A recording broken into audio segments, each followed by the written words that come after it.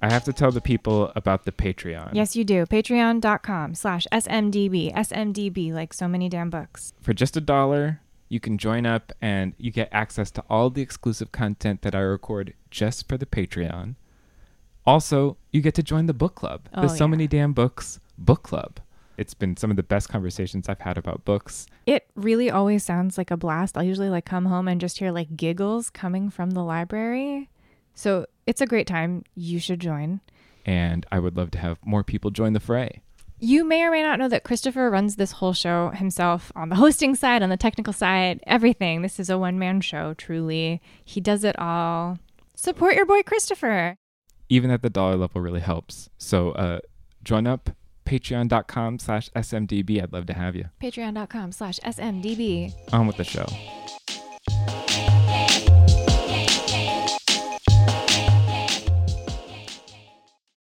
Gonna take my horse to the old town road, and I'm gonna I should have seen that coming. take my horse to the old town road. Take my horse. I don't know the lyrics actually. That's probably for the best. So many damn books. Well, welcome back to So Many Damn Books, where we talk about books, not music. Again, probably for the best. But it's good to be back.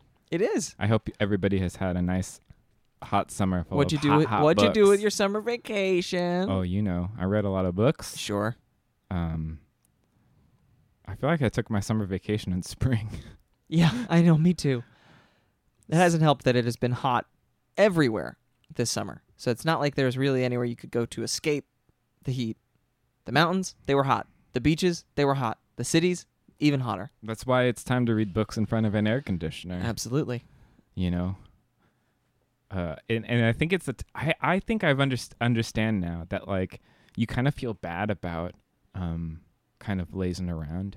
So I think that's why I'm drawn to like bigger books or more difficult books. Like I read Philip Roth for the first time. Mm-hmm. What? I read Counterlife. Oh, okay. It's really good. It's really weird.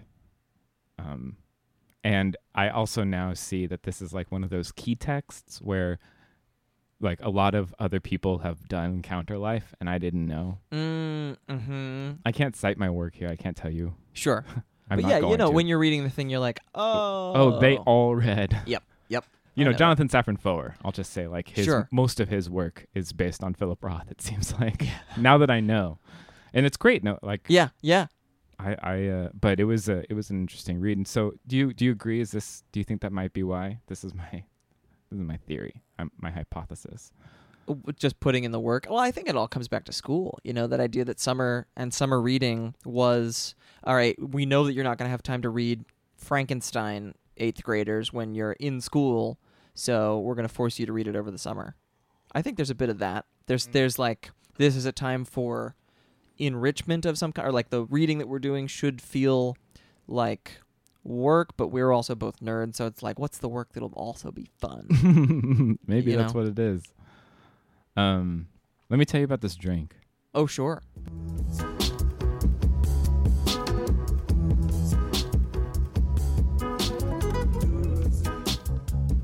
Because it's called the air conditioner. Hey. Because it's cooling. It is cooling. And you put a U in that cooling. That was interesting. That was a good. I like that pronunciation. Huh. So I have totally gone all in on the hard seltzer game. Yeah, you were telling me. I don't know what's up with that. But I would totally go into being I would totally pitch seltzers on this show if we had the ability to, because it's I've tried a bunch of different of the types out there. This is a cucumber seltzer. I'm not going to tell the brand name because I want someone to actually sponsor us this way. Sorry, I'm just trying to find more names of seltzers that I can try to layer in to things. And so this is just a cucumber seltzer poured over ice cube, and with just a splash of Aperol and an orange slice. And so it's kind of just a... Truly? Is that all it is? Oh my God, you have to stop now. You don't get to do any more. That's not even a hard seltzer. It says so on the internet. Oh, I think they make that's very naughty. but it's short for nautical. Anyway, I will stop. Okay. So this is just a drink. Like, honestly, just buy Aperol and put like a splash of it into seltzers. Hard or not, it is a delicious addition. And you'll feel okay about it because there wasn't any sugar in it to begin with. Oh, Other than alcohol sugar. Sure. Have you tried it with other seltzers? Mm-hmm. This is the best one. No, but other or like, would you recommend that people stay away from certain flavors? No. Oh. No, most of the flavored seltzer companies are taste like LaCroix. So if you like those flavors in LaCroix, now they've secretly added alcohol They've into just put, them. Sure. Yeah. Grain alcohol into them. Great. Yeah. So that's the drink. It's the air conditioner. It's a good one. It's a good, simple summer drink. And it really is like, you can just drink it in front of the air conditioner with a book, and it feels like living something of your best life, or at least the best life the future can give you when it's so hot. Yeah. Yeah. Should we talk about what we bought? Yes. Sure. Why not?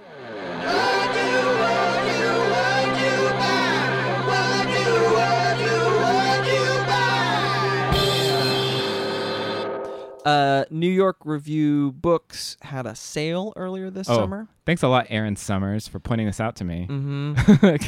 Yeah, it was hard. It was hard to say no. So I picked up 3.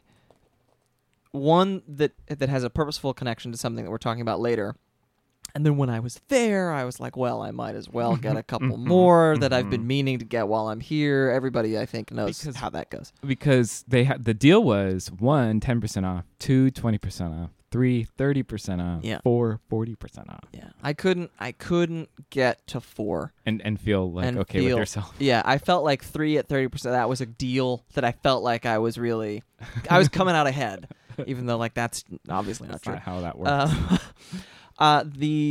The book that I went there for was Gene Stafford's The Mountain Lion, which I'll explain why that comes up later. Uh-huh. The other 2, Elaine Dundee's The Dud Avocado. Oh, yeah, that's Just been meaning to get that forever. That's an old recommendation of mine, I Mhm. believe. And the other is an oft recommended by tons of authors cutting across genres. Tove Jansson's The Summer Book. That's on my list too. Nice. I bought that too. Hey. Yeah. It That was also in Aaron Summers' roundup of like titles that she was like, these are good. I Mhm. think she had a whole list, and I bought one that I had The Big Clock by Kenneth Fearing. Oh, nice. Yeah. It's fun because then you get them the color they're all the spines. same I'm so into it Yeah. every time. I get it. Yeah. I bought a couple of those. I've already mentioned. The Fountain Overflows by Rebecca West, and that was purely like I'm gonna just read these descriptions Nice. and choose one based on like that sounds cool. And I also did a Google search for New York Review of Books hidden gems Ooh. to see what people. Was there a listicle Oh, that pointed you in the right direction? There were many listicles, and very I good. read, and so I don't remember the listicle that came from, but it's like some magical realism. I love that. Cool. And then I got really into this little publisher, Spurl Editions. I was reading through their backlist, and it all sounds amazing. And I just bought one, Death to the Fascist Insect, Ooh, which is the edited by John Bryan King, and it's a compilation of writings and transcribed recordings of the Symbionese Liberation Army, which was a radical left-wing group out of the Bay Area in California. Yeah. And they were in the mid-70s, and it's just a collection of their writings, and it's like one of the coolest covers I've ever seen. Yeah, I'm looking at it from across. It looks pretty good. It looks like a tarot card. Yeah. Kinda. And all of their books, they send you like a postcard as the bookmark. Oh, and neat. they just do a nice job. Cool. Yeah, Spurl Editions, really beautiful books, and some really strange reissues. Yeah. Wow. It sounds like it. I recommend everyone going to look at their list because they're also all the same sort of New York Review of Books style. Nice.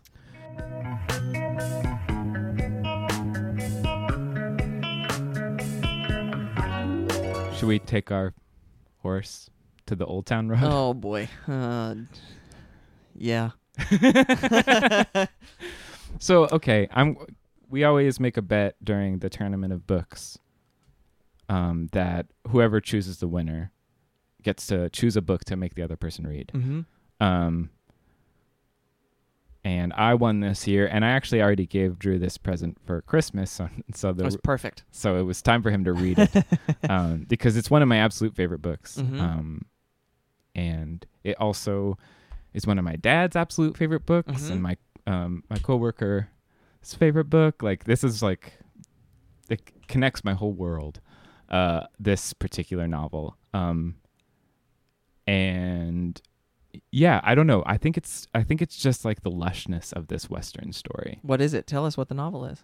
Oh, it's Lonesome Dove by Larry McMurtry, Mm. winner of the 1986 Pulitzer Prize, and it's basically it's a novel about two cowboys.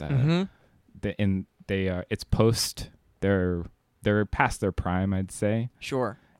Gus and Call. Yeah, they were Texas Rangers, and Together. now they're heading into their twilight days Mhm. in various ways.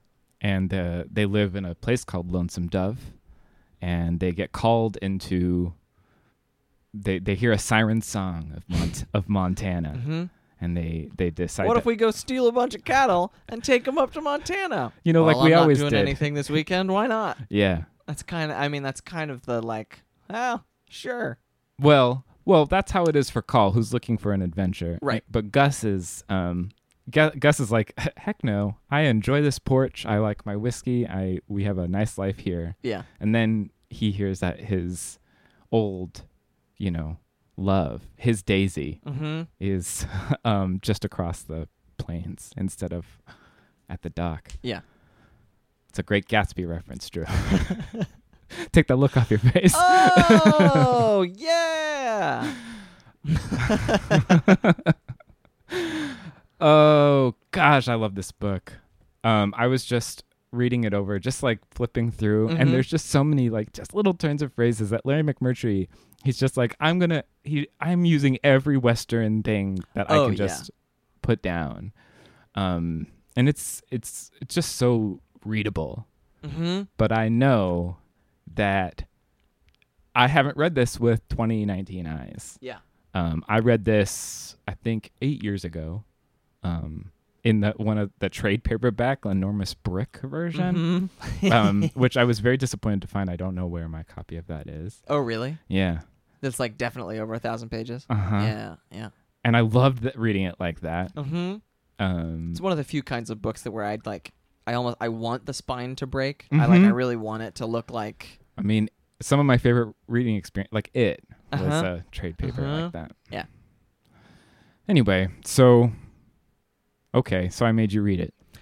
Yeah, I found myself going into it knowing that it is so many people whose opinions I dearly respect, one of their favorite books, if not their favorite book. I was like, okay, this is a real deal.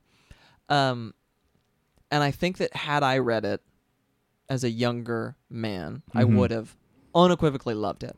Because you could say that it gets off to a slow-ish start. His writing is lush and beautiful right from jump, but you're sort of like, what's the deal? Just a bunch of cowboys hanging out? Well, and it's funny enough and sort of like, I don't know, it's not folksy because Mhm. that's not the correct word, but it's like, it's of the time enough that you really feel like you do feel like you're in the hands of someone you trust. Like, okay, Yeah. I do think you're going somewhere with this. Yeah, and it's that thing where And these people are kind of, even though they're not great people, they're fun to hang out with.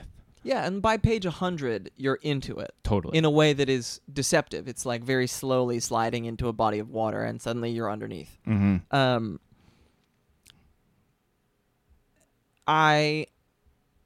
I was doing the thing that I often do with big long reads where I was breaking it up a little bit. I was reading some poetry in between. I was reading a couple of short stories, which I like to do because it's just a nice palate cleanser.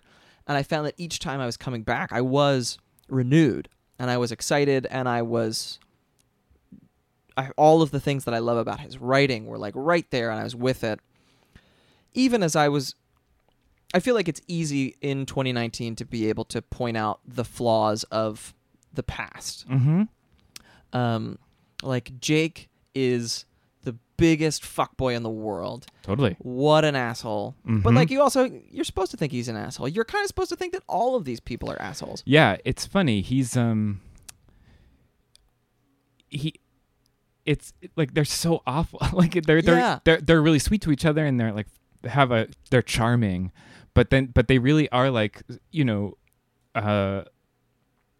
they've killed a bunch of Indians, and they like think nothing of stealing, and like they're often like just pulling their guns and him being like, hey, I'm gonna leave that snake alone. I don't need to shoot it right now. Yeah. You know, like I think that it's funny. Should I read this quote I was showing you before? Yeah. Oh, I think so. Because It really has me thinking too about why I ultimately couldn't get down. So this is what Larry McMurtry said about the novel. I guess it's 14 years after it was published. In the year 2000, he wrote this. In a foreword to the book, he says, "It's hard to go wrong if one writes at length about the Old West, still the phantom leg of the American psyche. I thought I had written about a harsh time and some pretty harsh people, but to the public at large, I had produced something nearer to an idealization. Instead of a poor man's inferno filled with violence, faithlessness, and betrayal, I had actually delivered a kind of Gone with the Wind of the West, a turnabout I'll be mulling over for a long, long time." Yeah. And so I think that like that sort of rang true for how I read the book, because I actually sort of liken it to I was thinking about if you only the movie Requiem for a Dream. Uh-huh. If you only watch the first half of that movie, you can be like, wow, drugs look really fun. You fall in love with your person Yeah. and like you feel great. And then like the second half of the movie is all downturn. That's interesting. And in this book, there's so much of like, there's heroic moments and like it feels like an old Western movie in the best way, like the best old Western movie you've ever watched in a way. And then the mythos sort of crumbles and it's horrible and like disgusting and difficult and scary. Yeah, I mean, I think the thing for me with this is, I think the Gone with the Wind reference is actually a really telling one, because I think that McMurtry is falling into a trap that most white writers of the 20th century fell into by virtue of looking at a time like this idea that the West is this phantom limb of American history. I would argue that it is the opposite. The West is like the fundamental myth of American history. This idea of westward expansion, this idea of that if it is there, we should take it. We are the ones who can have it. And that is more than the revolution, more than anything else that's ever happened in this country. That's the thing that I look at in 2019 as the fundamental problem of how we got to where we are. Even novels that I've loved, this one, and which I did enjoy so much of this novel, but like The Sun, or even some of the like old school Zane Grey westerns that I read as a kid. All of them, or I mean the actual like Dante's Inferno of the West, which is Cormac McCarthy's Blood Meridian. All of those novels, there is some idealizing of what's happening, and I think it's interesting that he didn't mean to. He didn't mean to, but also he proves himself a liar in that sentence, because he's pointing out this thing that even if he didn't mean to, this is the narrative that has been built up. We look at like cowboys are heroes regardless of how violent they are. Well, I think that's why he's saying phantom limb is like it's not there, and maybe we think it's there, but it isn't. Like we didn't have the American West as we think we had it. No, but that's the thing. We did. It's but not as the American consciousness does. Like I think that people think that the West was, you know, the good, the bad, and the ugly, and Silverado, and it's not. But I mean, they think it's Lonesome Dove, and it was. Like the thing that turned me off from this book is the way that he allows a tremendously nuanced and powerful female character to ultimately just become a victim. Well, but I think which that is not untrue to the West, but also in the way that I felt let down by the decision. It felt like he didn't know what to do. But also there's just like the casual racism that is rampant through this book. And it's not to say that like, Indians were capturing people and raping women and scalping, but like there's a little bit of, you look at the stuff that Call and Gus are doing as they are raiding across the border, and they are no better. In fact, they're worse. Well, but I think that's all there. I don't think that's subtext. I think that's on the surface. I think you're... Well, and, but and it's like with Gone with the Wind. It's this idea that you're right. It is all there. It's not subtext. It's all in this book. The problem is that the narrative around the West that has been built up is one that we look at that and we're like, well, it was a different time. Well, it was the West. Things were wild. Like, it is all part of the text, and that's the problem. So what do you mean? So what's the solution? I think the solution is either, there's one world in which you can't discard these stories. You can't discard Huck Finn. You can't discard Lonesome Dove. And it makes me think of when GQ did that list of like, read this, not this. Mm-hmm. The first one was Lauren Groff saying, I love Lonesome Dove, but I think that the toxic masculinity of cowboy culture that this book is sort of like the totemic figure for mm-hmm. is the cause of most of the problems in this country today. And so she recommended The Mountain Lion, this Gene Stafford book. And I think it's that. I think it's that we must counter-program to these narratives. It's not that we write these narratives off. It's not that we don't read them. But it's that a book like Lonesome Dove that's, my copy is 858 pages long. Mm-hmm. And it's like, it's like... You didn't finish it, right? No. I rewatched the miniseries, which I had watched a long time ago. I realized about 2/3 of the way through it, I was like, oh shit, I've seen this before. Mm-hmm. But it's like, okay, the last line of the novel reminds me of the last line of Casino Royale. Okay. In that it's tremendously powerful, and it is fundamentally unacceptable in polite society today. Okay. Where the woman, Dillard whispered, the woman, they say he missed that whore, is the last line of this book. And the last line of Casino Royale is Bond on the phone, and he's like, that's right, the bitch is dead. Mm. It's like, it speaks very powerfully to machismo and a period of time and a way of behavior that we have to acknowledge. But what's the book that somebody who reads Lonesome Dove and then you're like, okay, also read this? It's funny because I think the counter-programming that you're talking about is what he thought he was doing. And I can see it because there's so much of the ugliness that there isn't like it like I don't see a lot of their moves as heroic. I don't see these characters as heroes, and I see them as interesting, flawed people that I am,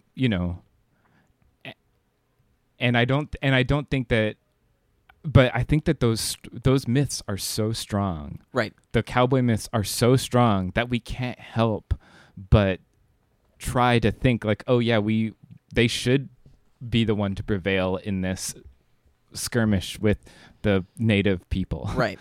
So it's but it's still so truly put, and the way that these characters jump off the page is unreal. And I think that's why people get so attached to it, is like Gus and Call and everybody else, but truly Gus and Call are amazing, vivid, walk off the page and into your living room characters, right? And he wrote 3 other books about them. Like there's I think 2 books before and 1 book after. 1 book after, right?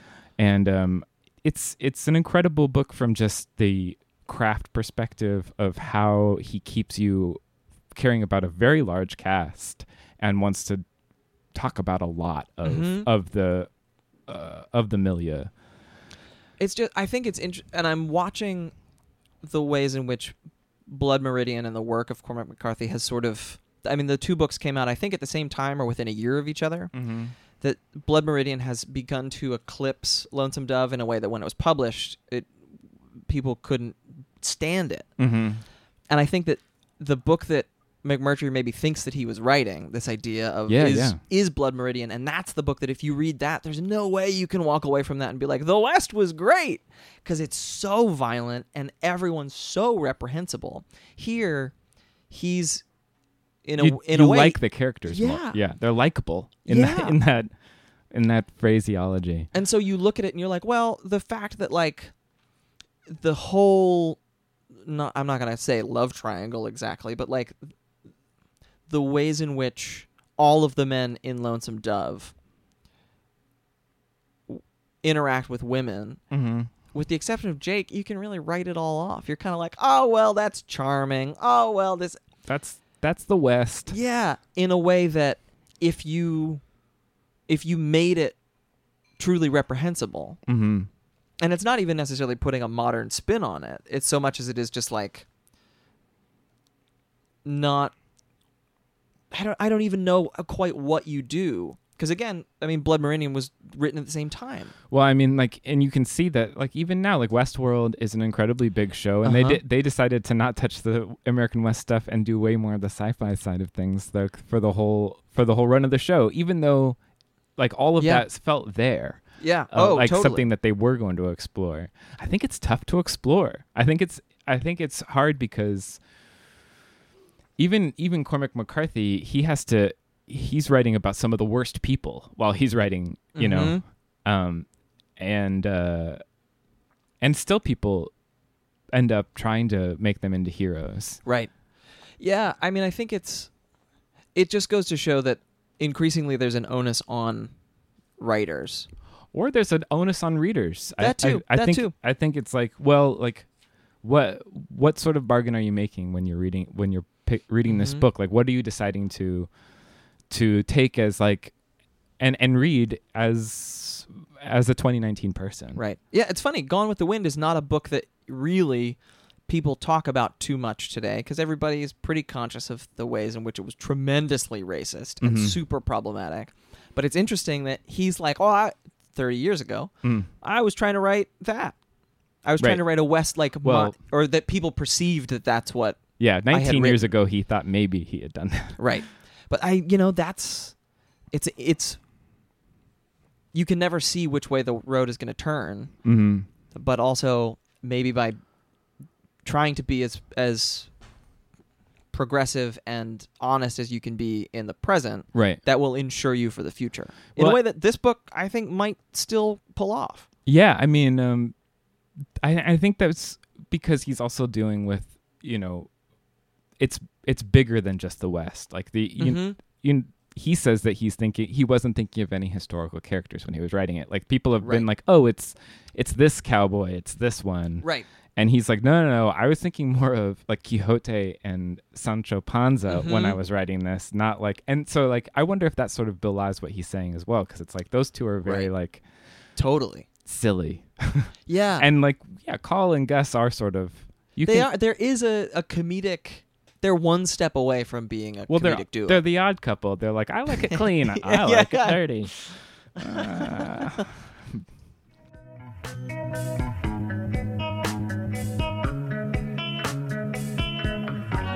It went against Continental Drift by Russell Banks and Accidental Tourist by Ann Tyler, two authors that still work for the Pulitzer. Those were the other finalists. Just a curiosity's note. Yeah. About if you were curious what it was up against. I don't know either of those books by those authors, but no, me neither. But you know, Russell Banks, you've read some recently, right? I read Rule of the Bone a couple years ago. And Ann Tyler, we both read. Yes, Spool for the of tournament. Blue Thread. Mm-hmm. But yeah, I feel like all of my favorite book experiences are when I've gotten to really share all of it with someone else. And when I was talking about it when I talk about it with my coworker Ryan or with my dad, I can just say any part of the book and they're like, oh yeah, I know, like they know that as well as like people who know parts of their favorite television shows. Right. Because it's not like they read it all the time. Yeah, it just sticks with you. It's just it's so alive. The images and the miniseries I hear is pretty dang close. It's really, especially considering it came out as long ago as it did. Who are the it's It's Tommy Lee Jones' Call, which is great. It's great. And oh man, I'm forgetting the name. Robert Duvall is Gus. Great casting. Also great. Boy. Just People are probably itching to reboot that. I'll tell you that much. oh yeah, for sure. Oh yeah.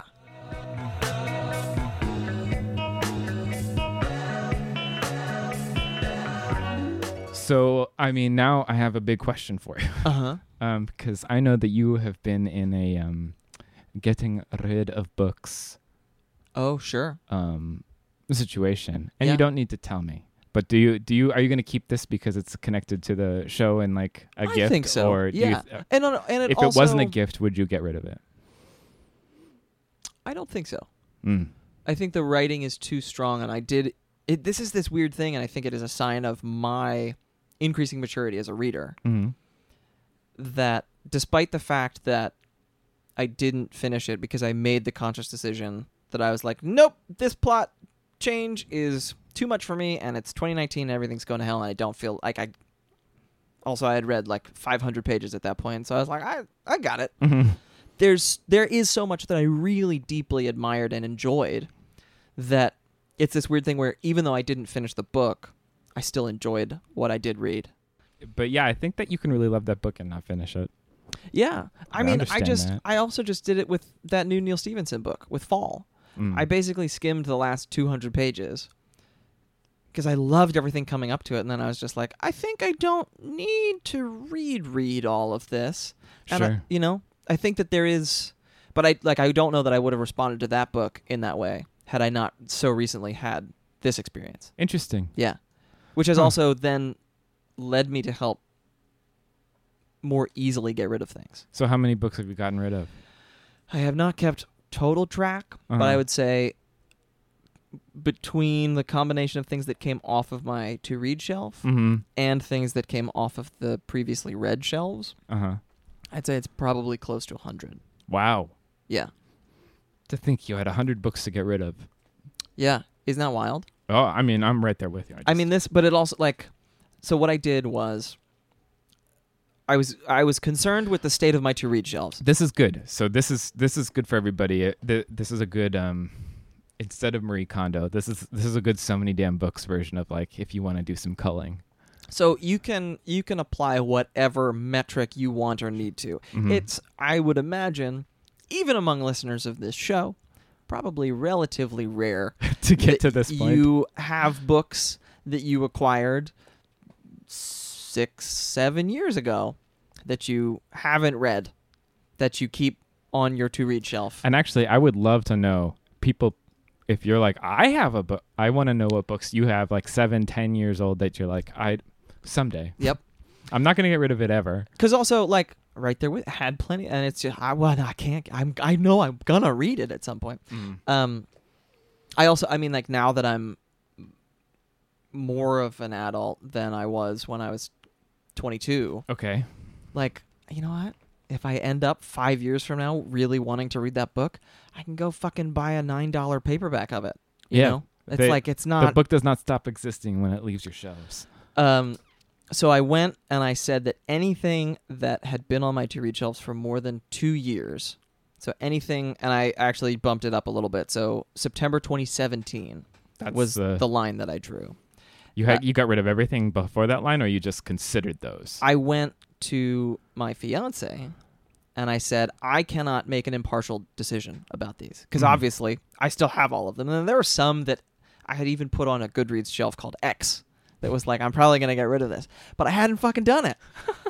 So I was like, that's a step. That's so funny. I know, right? That's like it's not on the take shelf yet. It's put on the maybe to take shelf. Oh my God. Yeah, there were a couple that I sort of said, I'm going to keep these no matter what. Like, I have a bunch of Murakami books because when they were changing over the paperbacks, I tried to get all of the old paperbacks if I could. So, like, I'm going to read those at some point. And those. So you had her choose, and then you took a couple out from those, or? I said that only that she would probably know. I highlighted, like, I want to keep these Murakamis. I want to keep the few Cesar Iras that I haven't read. But like she also told me that she understood that later because she knows that I love both of those authors and that I want to be a completist with those authors, and so that makes sense. She went through and chose then and did hang on to a couple things where she was like, no, actually I do think you're going to read this. But so we did that, and then I was like, you know what do you think about everything else? And we sat together. She did that without me in the room, and I couldn't argue with her. If she said, no, you're not going to read this, it was gone. Okay, and then you did another pass through together. We went through together, and she was like, why do you want to read this? Are you actually going to read this? That's fun. That's a fun. And we still fun were hang. losing things. And then at that point, I was like, okay, I can get rid of shit. And that's when we started on the read shelves. And we both did that. There were things on this shelf that she has read that she was like, I didn't love this book. I forget this book. You're not going to read it. And so that really did help. But I find myself now, I'm even still in like, I feel it a little bit. I'm more less precious about getting rid of things. I understand that. I'll pick something up and I'll start reading it, and I'll read 10, 15, I'll read 30 pages of something, and then I'm like, you know what? Fuck it. Yeah. I'm not going to, like, this is not, I could read this and I could finish it and I could feel nothing about that. And so scrap it. Throw it away. Which is, gotta tell you, it's free. I'm down to, I think, 182 right now. And my goal now this year is at the end of the year, I want to be at or under 150. And I'm committing to stabilizing there. And never getting above it. Interesting. Or if I get above it, then it's like I have, I don't know, a certain amount of time to get back under it or something. Interesting. Yeah. Have you, I mean, you don't frequently do a big cull, but that's because I do mini culls all the time. Yeah, you're more regular about it. I try to get rid of at least a few books a week. And because I have on my walk home, I have a little free library. And I also I'm starting to take part in putting books on our stoop. Yeah. To take away. I love that.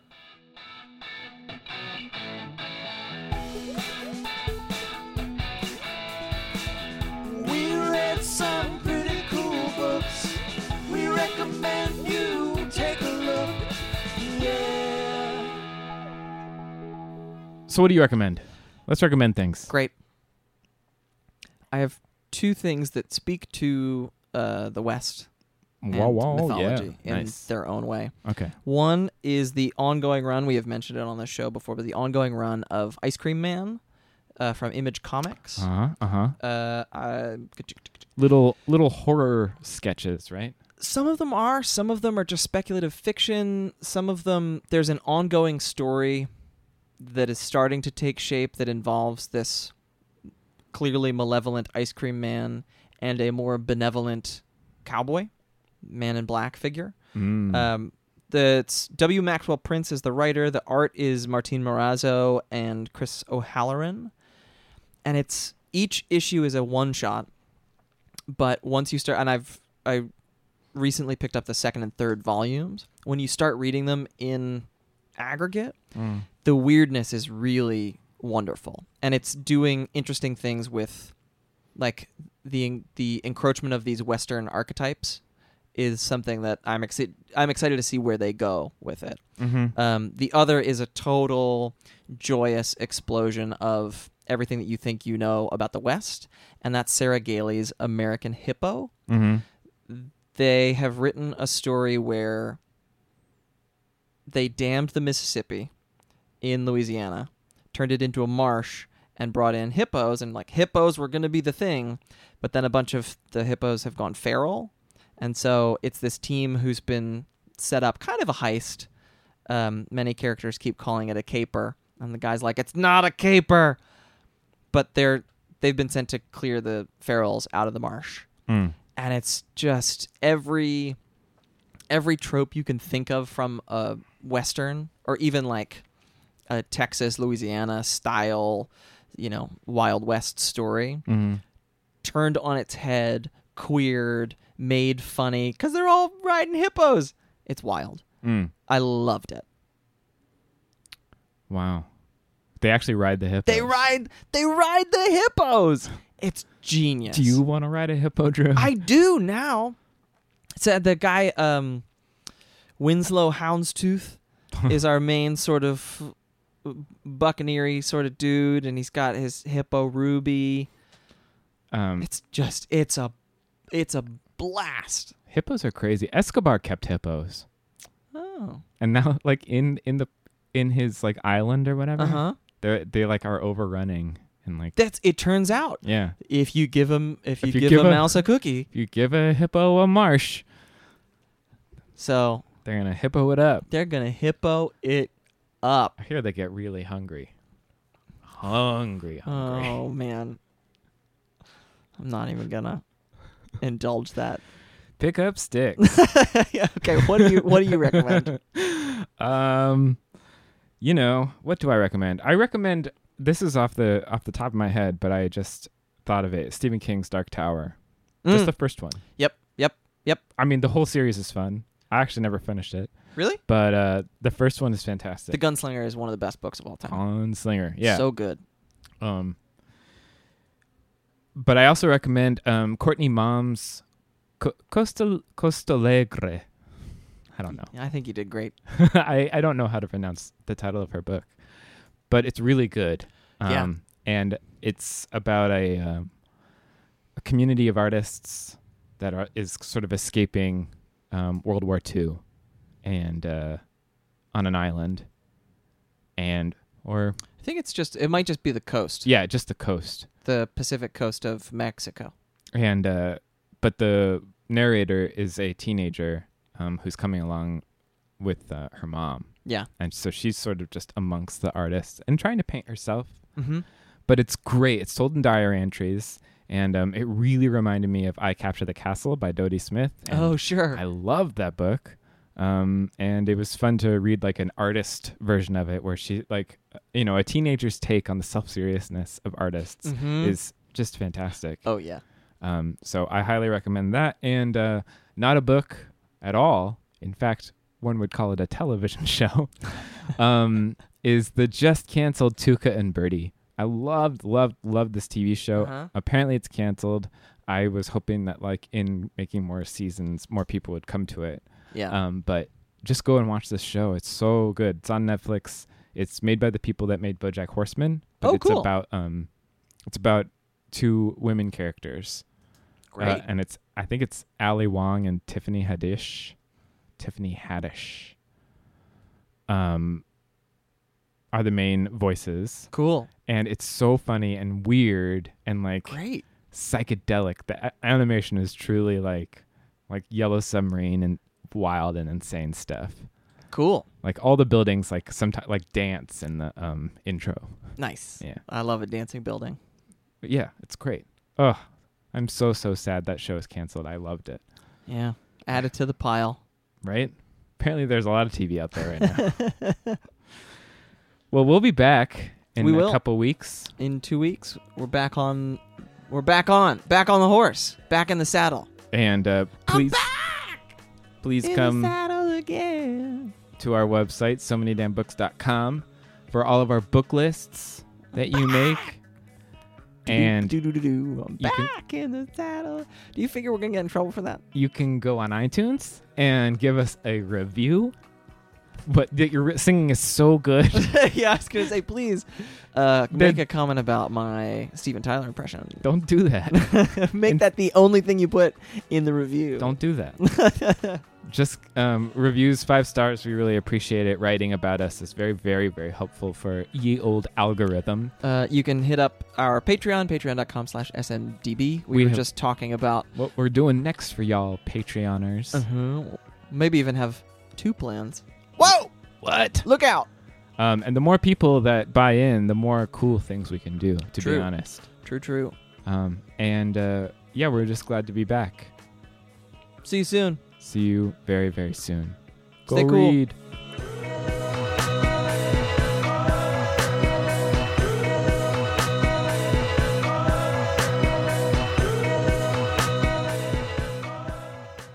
It's a nice future. Is it? No.